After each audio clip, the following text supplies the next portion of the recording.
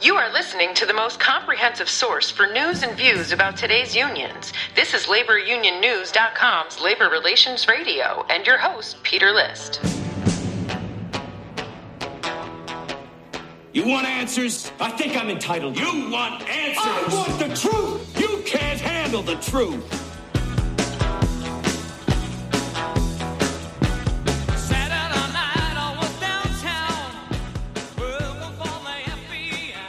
Hey, thanks for turning on and tuning in to Labor Relations Radio.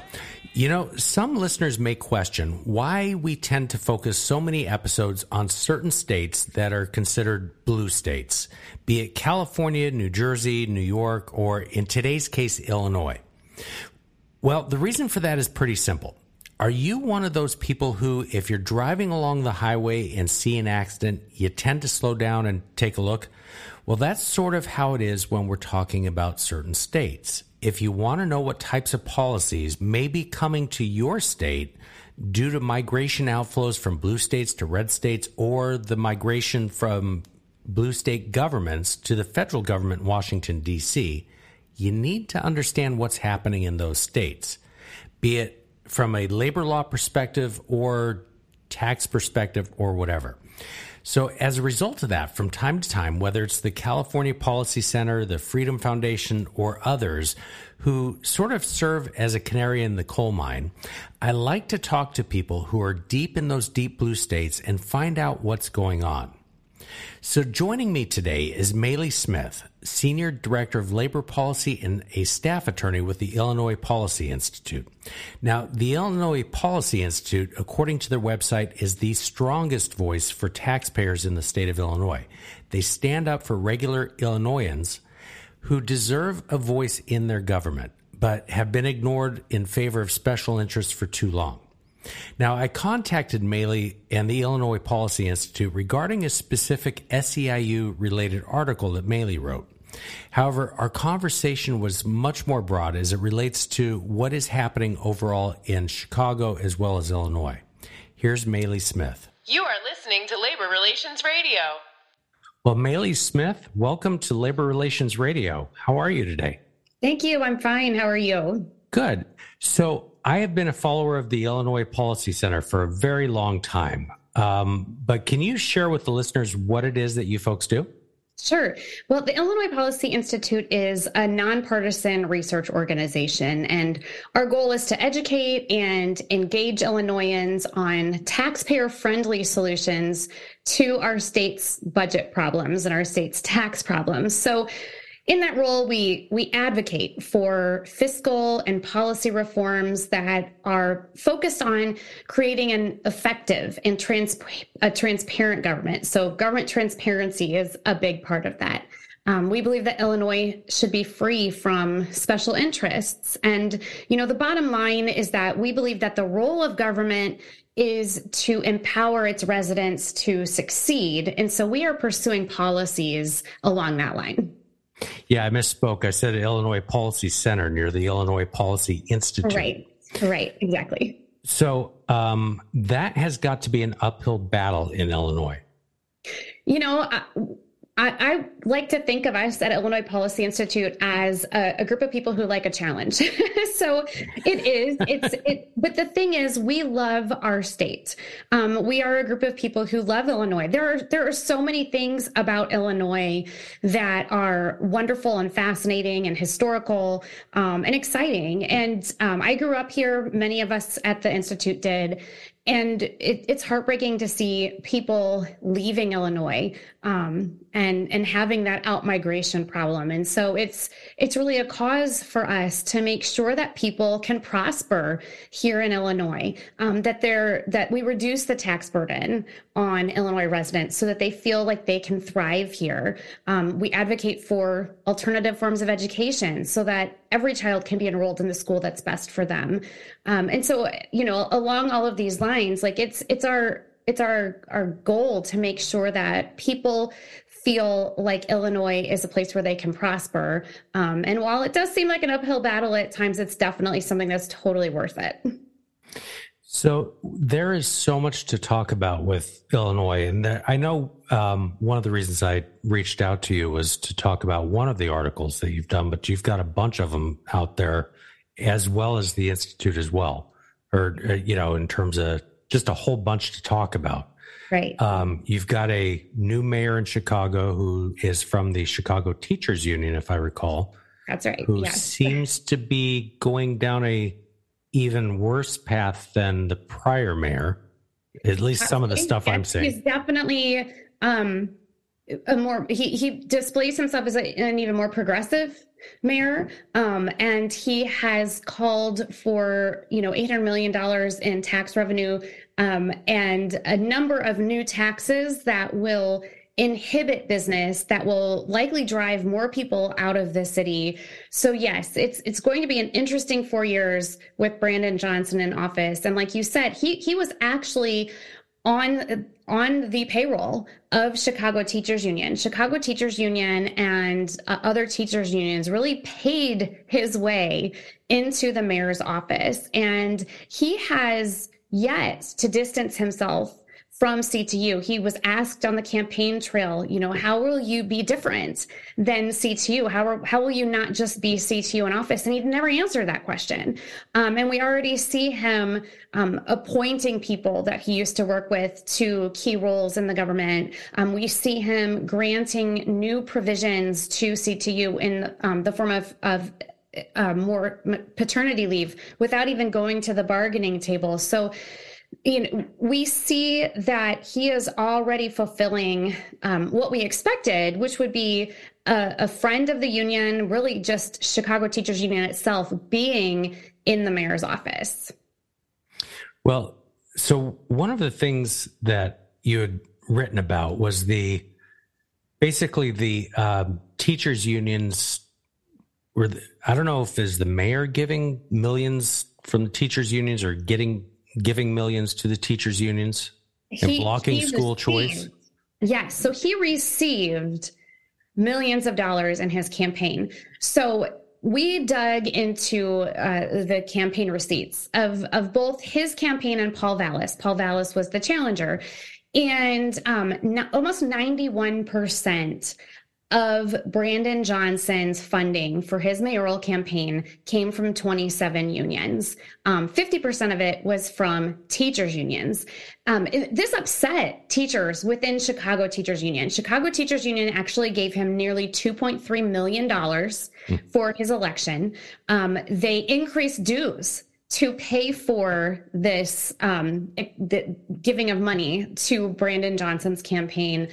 And there were teachers, like I said, that were upset that have actually filed an unfair labor complaint against the union for using dues for political purposes. They actually have internal documents that say they can't do that. So we really did see Chicago Teachers Union kind of at the forefront of this, followed by other government unions in Illinois paying his way into office to make sure they had a friend there that will bow to whatever their demands are when it comes to the contract negotiations. So let me ask you kind of a generic question. I've been in Illinois. Actually, I just drove through there a couple times in the last couple months, as well as, stayed in Chicago, et cetera. But is it essentially that whatever happens in Chicago, there's nothing the rest of the state can do? Like, is it so populous in Chicago that it just overrides any common sense that may be outside of Chicago? It feels that way, I know, to many downstaters. I myself am actually downstate. I grew up downstate in the Peoria area.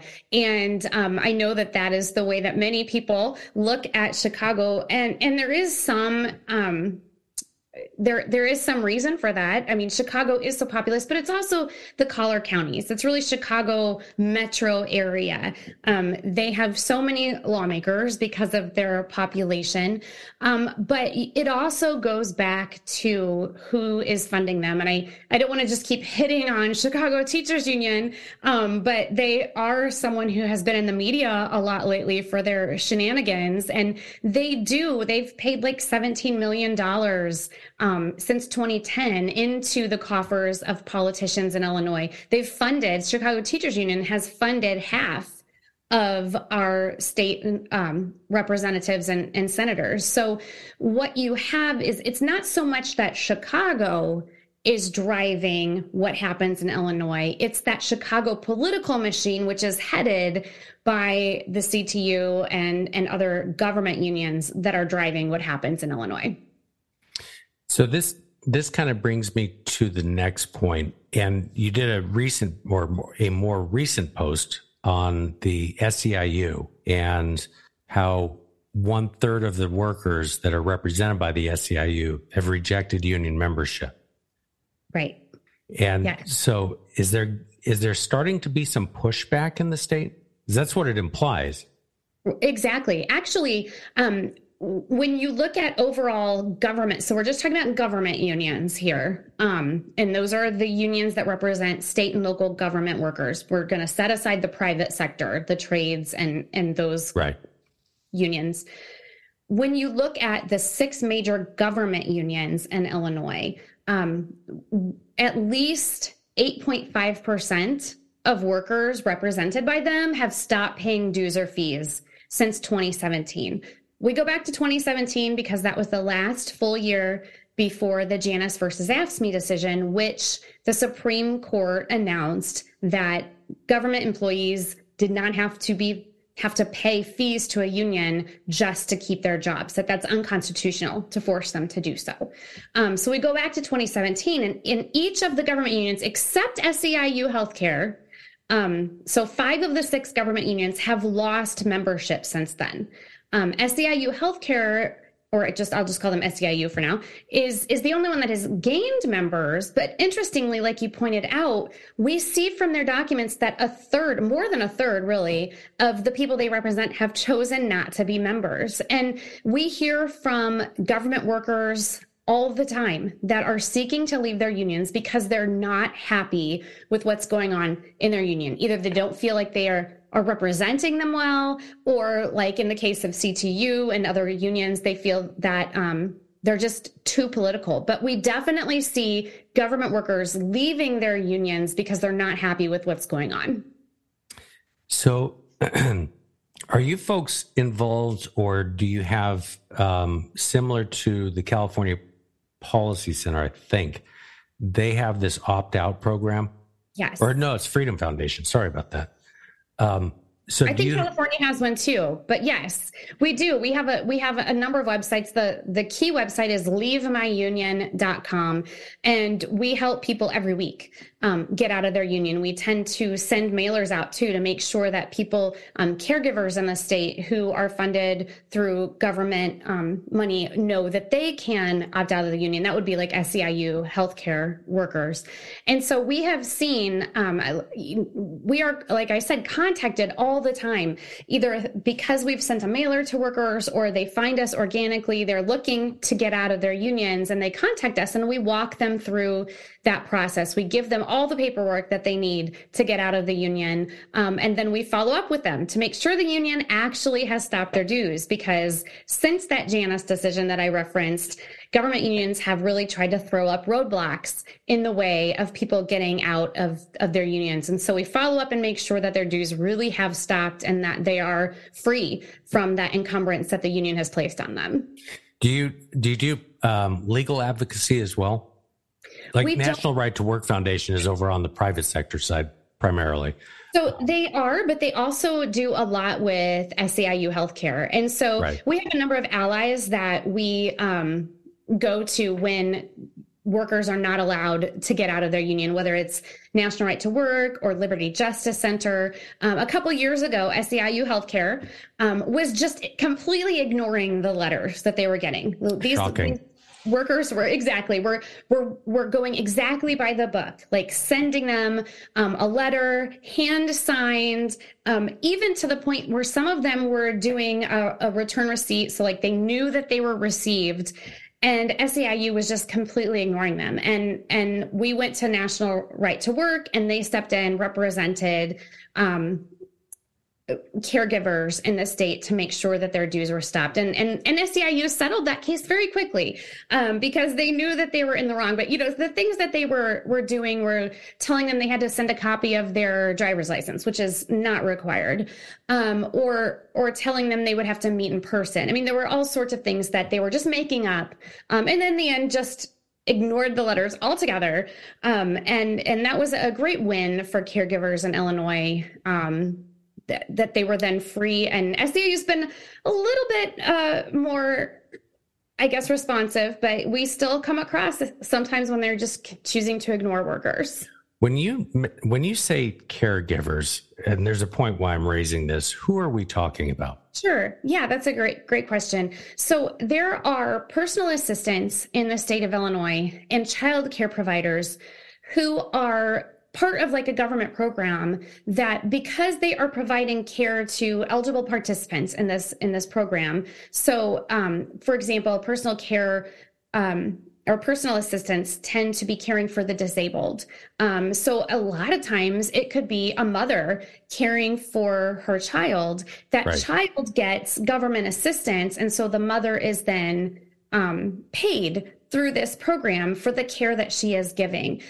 Child care providers, a similar situation. Low-income children that are part of the program the child care provider is provided like basically a daily rate per eligible child, and it varies depending on the county. But they are people who are part of a government program, or they are taking care of people who are in a government program and getting paid for that assistance. So let me pause you there and then back up just a second, because you used the analogy of a mother.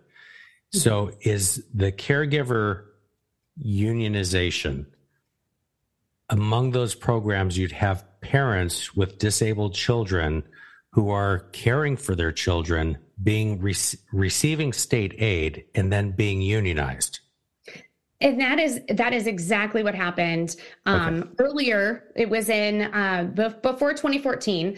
There was SEIU came in and forced these caregivers, including parents of disabled children, into unionization.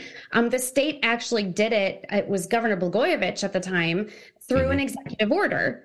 Later, lawmakers followed up and signed it and made it law, basically forcing these people into unionization and accepting the representation of SEIU, even if they didn't want to have anything to do with them. Now, there was an initial case, Harris, and Pam Harris is a mother from Illinois. Harris v. Quinn is the case. And that was before Janus versus AFSCME. And in that case, the court ruled that these those care providers cannot be forced to pay dues or fees to the union. So there was an initial win for caregivers back in 2014, and the Janus versus AFSCME decision in 2018. And those decisions together have really paved the way, obviously, for government workers to get out of their unions. But like we see with SEIU healthcare, they are still strong and active, and they use all sorts of techniques to trick people into thinking they have to be a part of the union when really they don't have to be. Well, this was a wave that hit around the time frame you're talking about, probably in the 2010 to maybe 2015-16 timeframe, where this was happening across multiple states. Right. The SEIU would get the governor or the legislature of a certain state, and essentially they would have, quote, elections. But, if there's 50,000 people who are caregivers eligible, maybe 2,000 voted. Exactly. And then those people are the ones that brought the union upon the whole 50,000. And I remember a multitude of articles being out there about the caregivers wondering why they were having union dues deducted from their state aid. Exactly. And that happens across the board with government union workers. Either their workplace becomes unionized, or they are hired and don't know it's unionized, and dues are just coming out of their paychecks and they don't know why. Right. The Janus case started for that reason. Mark Janus was a government worker here in Illinois, and he started work, and the dues were fees were coming out of his paycheck, and he had never signed anything that said, oh yes, I want to be a part of the union, please take fees out. And then those fees were being used for political purposes. So we often see government workers unaware that this is happening until, they look at their pay stub and they see that dues are coming out. Yeah, there's, I don't know if you follow what happens in the other states, but there's a Ninth Circuit decision not too long ago, and I think it was the Freedom Foundation that brought it forth, that there was actual forgery involved with the union cards, the dues deductions, and the Ninth Circuit just kind of washed their hands of it. Right, and we've seen that as well. I know that early on, there were caregivers saying, I never signed anything. They say they have a card that I signed, but I never signed anything. And we've been able to get dues stopped for people. But, unfortunately, kind of similar to with the Ninth Circuit, like trying to get back the dues they paid is nearly impossible. Oh, right. Forget it. They'd be able to get out now, but the court, like you said, they don't really step in and say, oh, well, because SEIU forged your signature, here's these hundreds of maybe thousands of dollars you already paid. Unfortunately, many of them are left without getting that money back. And the union gets away with the money and that forgery, like you said. Right. Yeah, it's interesting when you see cases like that where you think justice should be applied and it's not. Right. And, a lot of times people think this is, quote, anti-union. It's really, if you believe in free choice and people have the right to join, they also have the right not to join.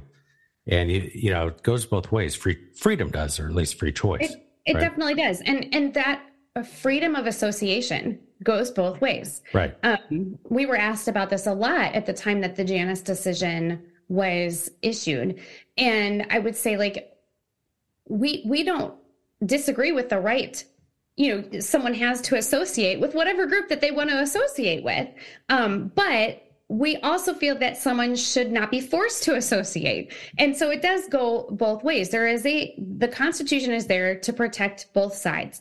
The problem is that the unions are the weighty, the heavy hitters, right, within the state. And they have a captive audience. They get into government workplaces and say to workers, oh, well, you have to sign this card, or, oh, you have to be a part of the union. Even after Janus, we know that there were teachers that were told, oh, well, money is still going to come out of your paycheck, even if you're not a union member. So you might as well be a union member. So they do. We know that they lie. We know that they are, they harass. We know that they've harassed caregivers into becoming a part of the union. And so we're here not, to be bashing or, union busting. We're here to make sure people know what their options are. And if you don't want to be a part of the union, we're here to make sure you have that information, because you're certainly not going to get that from the union. So I need to ask, how long have you been with the Illinois Policy Institute? I've been there a little over 7 years. Okay. So why did you go into this field? You're an attorney, right? So yes. So what got you into this?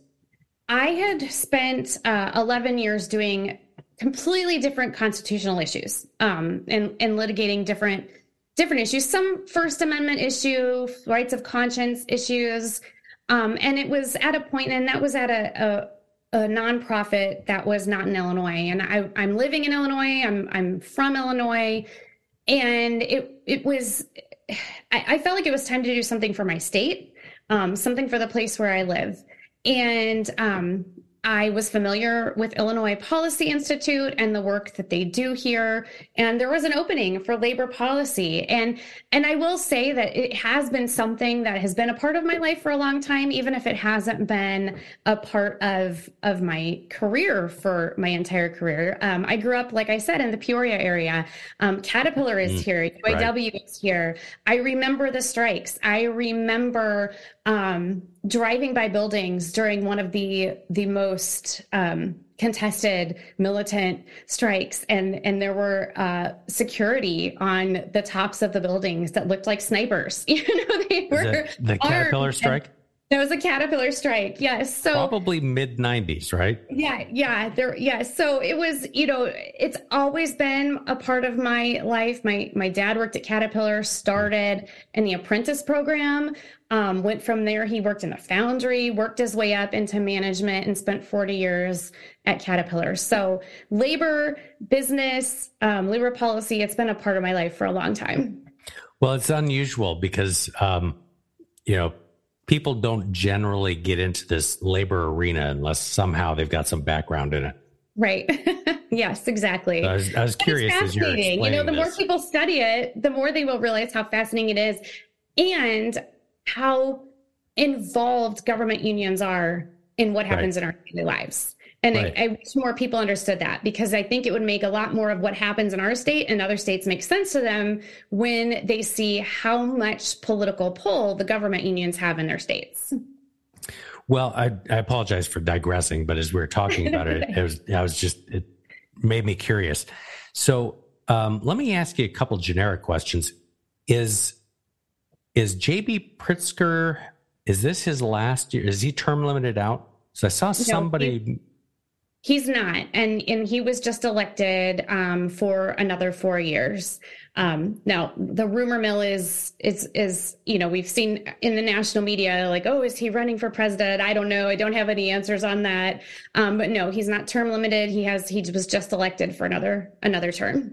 Okay. I saw something somewhere that it looked like somebody was going to be running for the next governorship. So I was just kind of curious in terms of what the timing was. No, he just was reelected in November 2022. So he is of the famous Hyatt family, right? Or basically Correct. Ownership of the Hyatt family. And his sister, I think, was part of the Obama administration. I don't know all of the ins and outs of his family. I do know there's dissension in the ranks of his family, because there are some that fall more politically on the Republican side, or they fund different politicians on the other side from J.B. Pritzker, or they opposed some of his mask mandate and other sort of shenanigans during COVID. So I think it's a politically interesting family. We don't really get into that at Illinois Policy at all. Our focus has been him and the way that he has used his executive powers throughout his entire first term to call COVID emergencies, and to watch what he is doing in our state. Right now, the thing that's coming up is he's negotiating with all of the government unions to see what happens there. And it's proved to be costly for Illinois. Well, I raised that because I recall when he was running, or shortly before he was running, as being part of the Hyatt family that was, quote, anti-union downtown Chicago, had actually turned the heat lamps on protesters outside the building. And then for him to be part of that family and then coming all the way over and basically kowtowing to everything labor wants, it seems like, anyway, from outside looking in. That did happen there was a union dispute with one of the hotels in Chicago, and that did happen. He was not a part of that. And his track record, while there are members of his family that may be on a different side politically, his track record has always been to be a friend of the unions and to basically do whatever they want. So it was no surprise when he came into office. He was endorsed by the unions. He has been supported financially by the government unions in Illinois. So it's been no surprise that when he gets to the negotiating table, that the unions in Illinois pretty much get what they want. And then going back to the Chicago issue, you had Rahm Emanuel for a number of years, and then the most recent one, I can't remember her name off the top of my head. Lori Lightfoot. Yeah, Lori Lightfoot. She. Again, I'm looking from the outside in, but she was apparently a disaster, right? And then if you're going down that slippery slope, you've just elected somebody who may be more of a disaster. Rahm Emanuel, he fought a little bit with the unions, didn't let him get away with everything. And especially CTU, the Chicago Teachers Union, there was a lot of bad blood between him and the teachers union. But that's exactly right. In terms of Lori Lightfoot and Brandon Johnson, Lori Lightfoot being the previous, Johnson being the current, I think that the initial, we have two elections. So there's basically a primary, and there were 9 candidates, and then it gets whittled down to the 2. And it was really more of a referendum on Lori Lightfoot, I think, initially, than who was the most popular candidate. And what was very interesting throughout this election, though, is how close it was once we got into the runoff between Brandon Johnson and Paul Vallas. And Paul Vallas is a more moderate, they're both Democrats, but Paul Vallas was a more moderate Democrat who has had the endorsement of the Fraternal Order of Police. And I mean, I know you know about the crime situation in Chicago. He also is a big supporter of school choice and making sure that kids can get in the schools that are best for them, which was a big red flag for Chicago Teachers Union. And so it was very interesting that this election really was an election where the city is going to go on one of two paths. And it's either going to go in a path that's more financially responsible and potentially better for the Chicagoans in terms of taxes and policing and schools with Paul Vallas, or even more progressive with Brandon Johnson. It was a very close election, but Brandon Johnson did pull it out in the end. And like I said earlier, a big part of that was because of those teacher union contributions. Is there any potential for pulling it back, or you're just going to have to wait another 4 years or whatever the terms are there? And it gets worse before it gets better, maybe? that could be. I think that Johnson has put himself in a very interesting situation where he has made promises of all these things that the city is going to do, and places that they are going to pull in more revenue. But he's also said that they're not going to raise property taxes. There's a very severe pension issue that he has to tackle within the city. Obviously, the crime issue. And so I think that he may learn very quickly how hard it is to govern. He only taught in Chicago Public Schools for 4 years, and since then he has been a union organizer. It's a very different world in government than in the organizing world of the union, and it's easy to make these platitudes and say what you're going to do, but once you get into office, you really do have a budget, and if you've promised that you're not raising property taxes, where is that money going to come from? So I think it's going to be really interesting to see how he navigates this, because he's made promises and the money might not be there. Well, and I know you're in Peoria and Chicago's a ways away from you, but I had one of the guests earlier this week actually is in downtown Chicago. And he was saying that, I believe, if I remember the numbers right, there is 50% or 46% of the offices down there are vacant. It's quite, our office is in Chicago. So my office is in Chicago. I grew up in downstate. Oh, okay. Sorry. So it is, there are a lot of vacant offices. There are a lot of places that used to have restaurants and they're not there anymore. Yeah, that's what you're saying. I will say, though, that it feels a lot better downtown than it did shortly after COVID. It was a ghost town at that point, and it was very eerie to walk down the street. So I would say that it feels better as someone walking to the office. But when you look at the businesses that are pulling out, it's no wonder that there are offices closed. And just in the last couple of years, Boeing has pulled out of the state. Caterpillar is pulling its headquarters out of the state. Tyson Foods is pulling employees out of the state. Citadel is moving its headquarters from Chicago to Miami. So we have major businesses that are leaving, pulling out of Chicago, and that's definitely going to have a drastic effect on downtown and, like we mentioned earlier, really what happens in the rest of the state. Well, so if your mayor is saying, well, he's not going to raise income, or he's not going to raise property taxes, and that just leaves pretty much income taxes left, right? Well, he has sales taxes, all sorts of other taxes, like raising the hotel tax, where we already have one of the highest hotel taxes in the nation in Chicago. He has talked about a transaction tax, so taxing the the financial transactions that happen, which would be terrible for the Chicago Merc Exchange.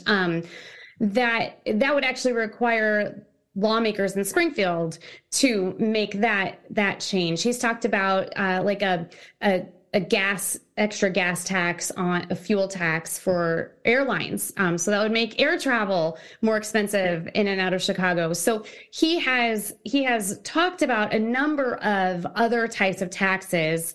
They don't add up to the amount of revenue he says is going to be pulled in by these taxes, but he has proposed a number of different ways to bring in additional revenue. But like I said, some of those can't happen at the city level. They would have to happen at the state level. And however, is the state, I guess, do you have a bicameral type of system like House and Senate? We do, but the Democrats have a supermajority in both.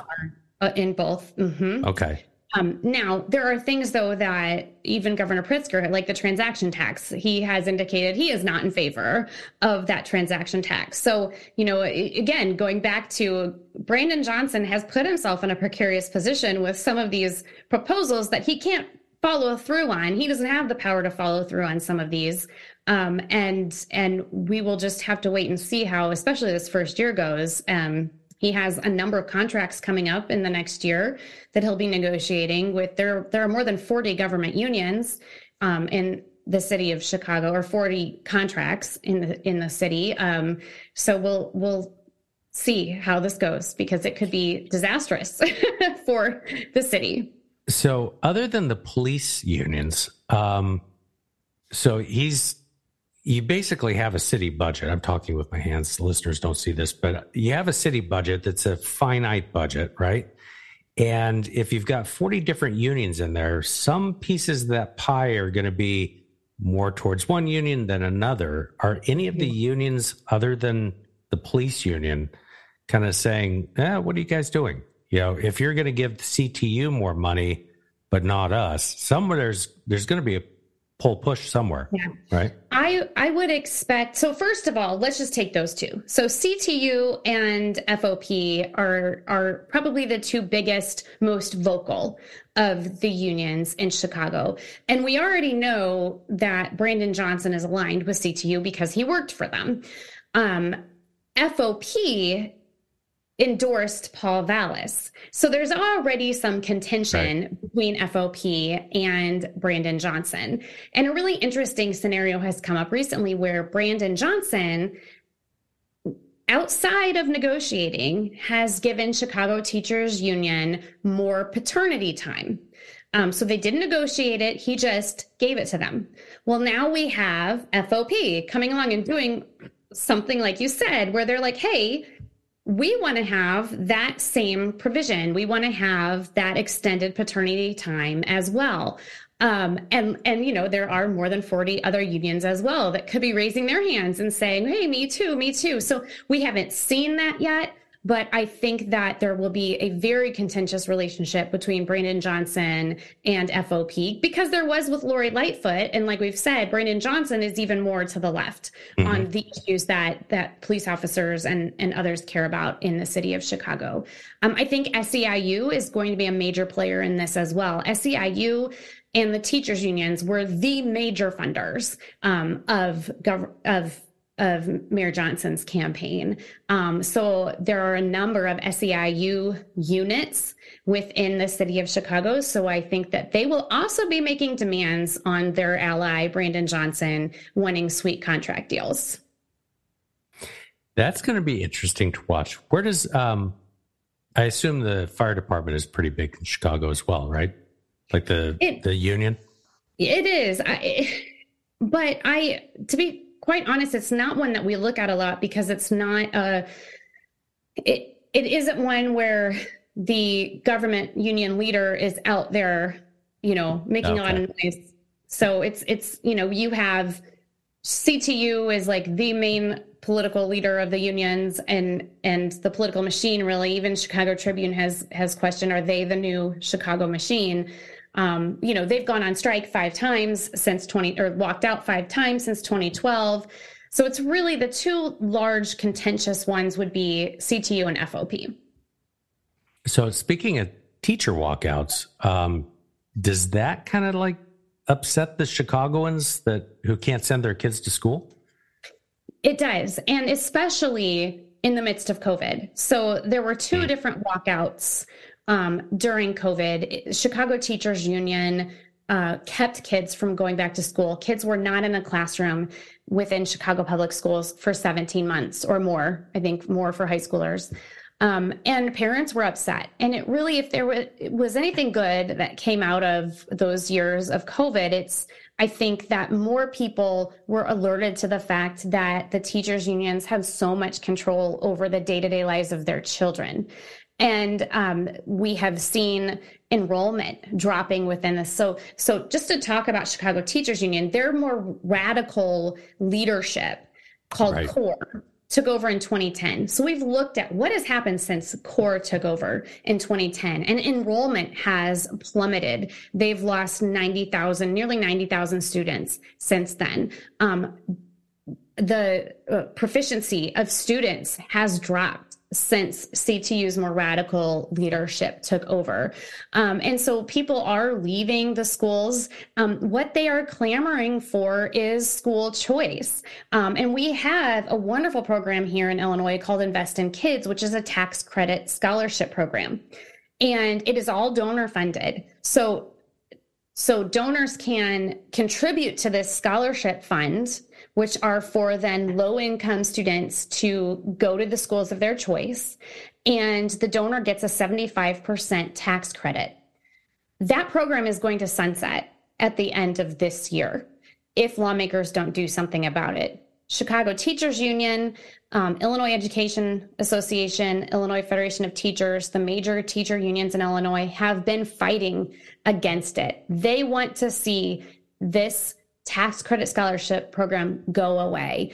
And that is going to be just devastating there's been more than 9,000 students who have gotten scholarships to go to schools, low-income students to go to schools, and that will be ripped from them if this program goes away. And so that is something that we're seeing an increase in support for school choice. 62% of people in Chicago support school choice, yet Chicago Teachers Union is fighting tooth and nail to make sure that parents don't have any options. Well, it's job security and money for them, right? Yeah. If you have 90,000 kids leaving the public school system, or at least the Chicago Teachers Union's jurisdiction, right? They don't have 90,000 kids to teach. Exactly. And what we have seen with Chicago Teachers Union is also fighting to keep empty schools open. There are a number of schools within Chicago Public Schools that are less than half full. A number of those are the worst in terms of proficiency for students. But there's been a moratorium on school closures. So Chicago Public Schools cannot close school buildings that are underutilized. And that's something that Brandon Johnson has stood by. He doesn't want to close schools. And so, that's another financial bind that he is promising, that we're not going to close schools, and yet it's costly and it's not good for students, and people are leaving. So let me come back to that 90,000 number for a second. Has anybody done any analysis in terms of where those students have gone? Like if they left the state, have they gone to charter schools or? So Chicago Teachers Union likes to say that they are, it's been because of charter schools that kids are have left the school system, and it's bad for the school system because they're going to charter schools. But that's not the case. Chicago Sun-Times did a kind of an investigative report on where these kids are. Some of them, particularly Black students, have left the district. They attributed part of it to a decline in the Hispanic birth rate, so they're having fewer kids. But there was a report by the Investigator General of Chicago Public Schools into absenteeism. And part of what came out from that is that they don't know where some of these kids are. That's interesting. Kids who have probably been reported as absent, who may have left the district altogether, and they just don't know it. So it's a very good question. There isn't a concrete answer as to where these students are going, but it's not because of charter schools. It's most likely because people are leaving the district altogether. And again, like, Chicago Teachers Union has not only do they have a moratorium on closing empty school buildings, there's also been a moratorium on the growth of charter schools. They have in their contract a provision that doesn't allow any more kids into charter schools. So I think, one of the things that parents have learned is that the teachers unions are not in their corner, that the teachers unions aren't in there for education or for what's best for students. They're there to preserve their own bottom line, particularly the leadership, their power. So kind of related to this, have you seen an out migration as other cities have, either in part due to this or, other factors during COVID, where a lot of cities lost, people just moved out? Yes, are you seeing some of that? We see that in Chicago. We've seen that throughout the state of Illinois. Now, we don't have a direct causation or correlation back to the school system or Chicago public schools, but there have been surveys and polls done, and one of the top reasons has been taxation and the business climate here. People are very concerned. We do have very high taxes. We have, I think, at this point, the second highest property taxes in the nation. You guys are behind New Jersey, I think. Yeah. So people are very concerned about the financial status of the state. And that's really one of the number one reasons why they're leaving. Yeah. Well, I was curious with regard to the schools, if your parents are feeling that their kids are trapped in the Chicago school system governed by the Chicago Teachers Union, if they've just moved out to the burbs. Yeah. And that does happen. And the problem, and this is what is so wonderful about this Invest in Kids program, is that it is for low income. What you have happen when you have unions like Chicago Teachers Union, who are really tanking the school system, those that can afford to move, they move. But those kids that are still there and trapped in the system don't have any options. And the Invest in Kids Scholarship Program gave them options. It was specifically for low-income students. And they are the ones benefiting by this program. And it's giving people that feel trapped within the city of Chicago a chance for their kids to go to better schools. So you said that was sunsetting. When does that actually occur? At the end of the year, December 31st. Okay, December. Okay. There's one more shot that lawmakers have to preserve it. We have a veto session in the fall for a couple of weeks. They could amend that statute to make it permanent or push that sunset out to a date in the future. We do know that in election materials, in questions, that Pritzker has said that he does support the program, but lawmakers have to do something about it. There has to be a bill for the governor to sign. And during our spring legislative session, that did not happen. Interesting. Well, Mailee, I know that we're running up against the clock. We got started a little bit late. So let me ask you one last question. Do you see it getting better or is it getting worse? I see it getting better because part of it is because of my colleagues at Illinois Policy Institute and the people that we work with, other organizations. There is a commitment to the people of Illinois and a commitment to making it a place where people can prosper. And I think that it's encouraging. We have seen some encouraging things, that Paul Vallis and the Brandon Johnson election in Chicago was so very close. That's, you could be discouraged by that, but we choose to be encouraged by that. That meant 49% of Chicagoans wanted this more moderate leadership that was going to be better on crime, better on taxes, better with education. And in the past that, wouldn't have happened. We see that parents are more aware of what's going on within their school systems. We see more people running for office here in Illinois because they want to make a difference. And so there are definite glimmers of hope that demonstrate that the people of Illinois are strong and resilient, and we're going to make sure this is a better place and a more prosperous place for people to live. So on that note, how do people get hold of you, or at least the Institute? Sure. We are at illinoispolicy.org, and all of the articles that you've referenced today are there, a number of reports and a number of stories about the people of Illinois. We like to make sure that people have an opportunity to tell their own story of what their experience has been here, and those are all on our website as well. Awesome. Well, Mailee Smith, thank you for coming on Labor Relations Radio. It was a pleasure talking to you. Thank you.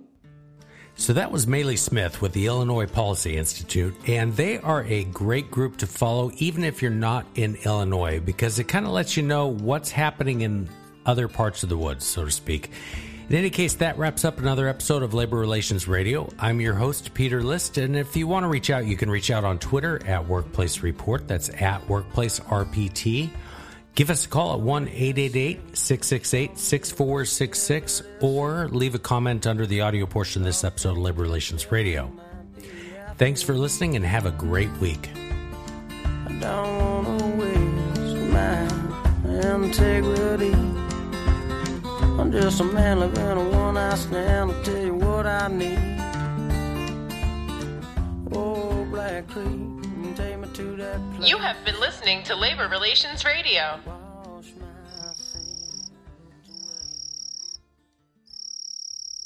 Hey, Labor Relations Radio listeners, this is just a quick reminder. If you enjoyed Labor Relations Radio, make sure you share these episodes with your colleagues, and make sure you and your colleagues visit laborunionnews.com and subscribe to our news digest.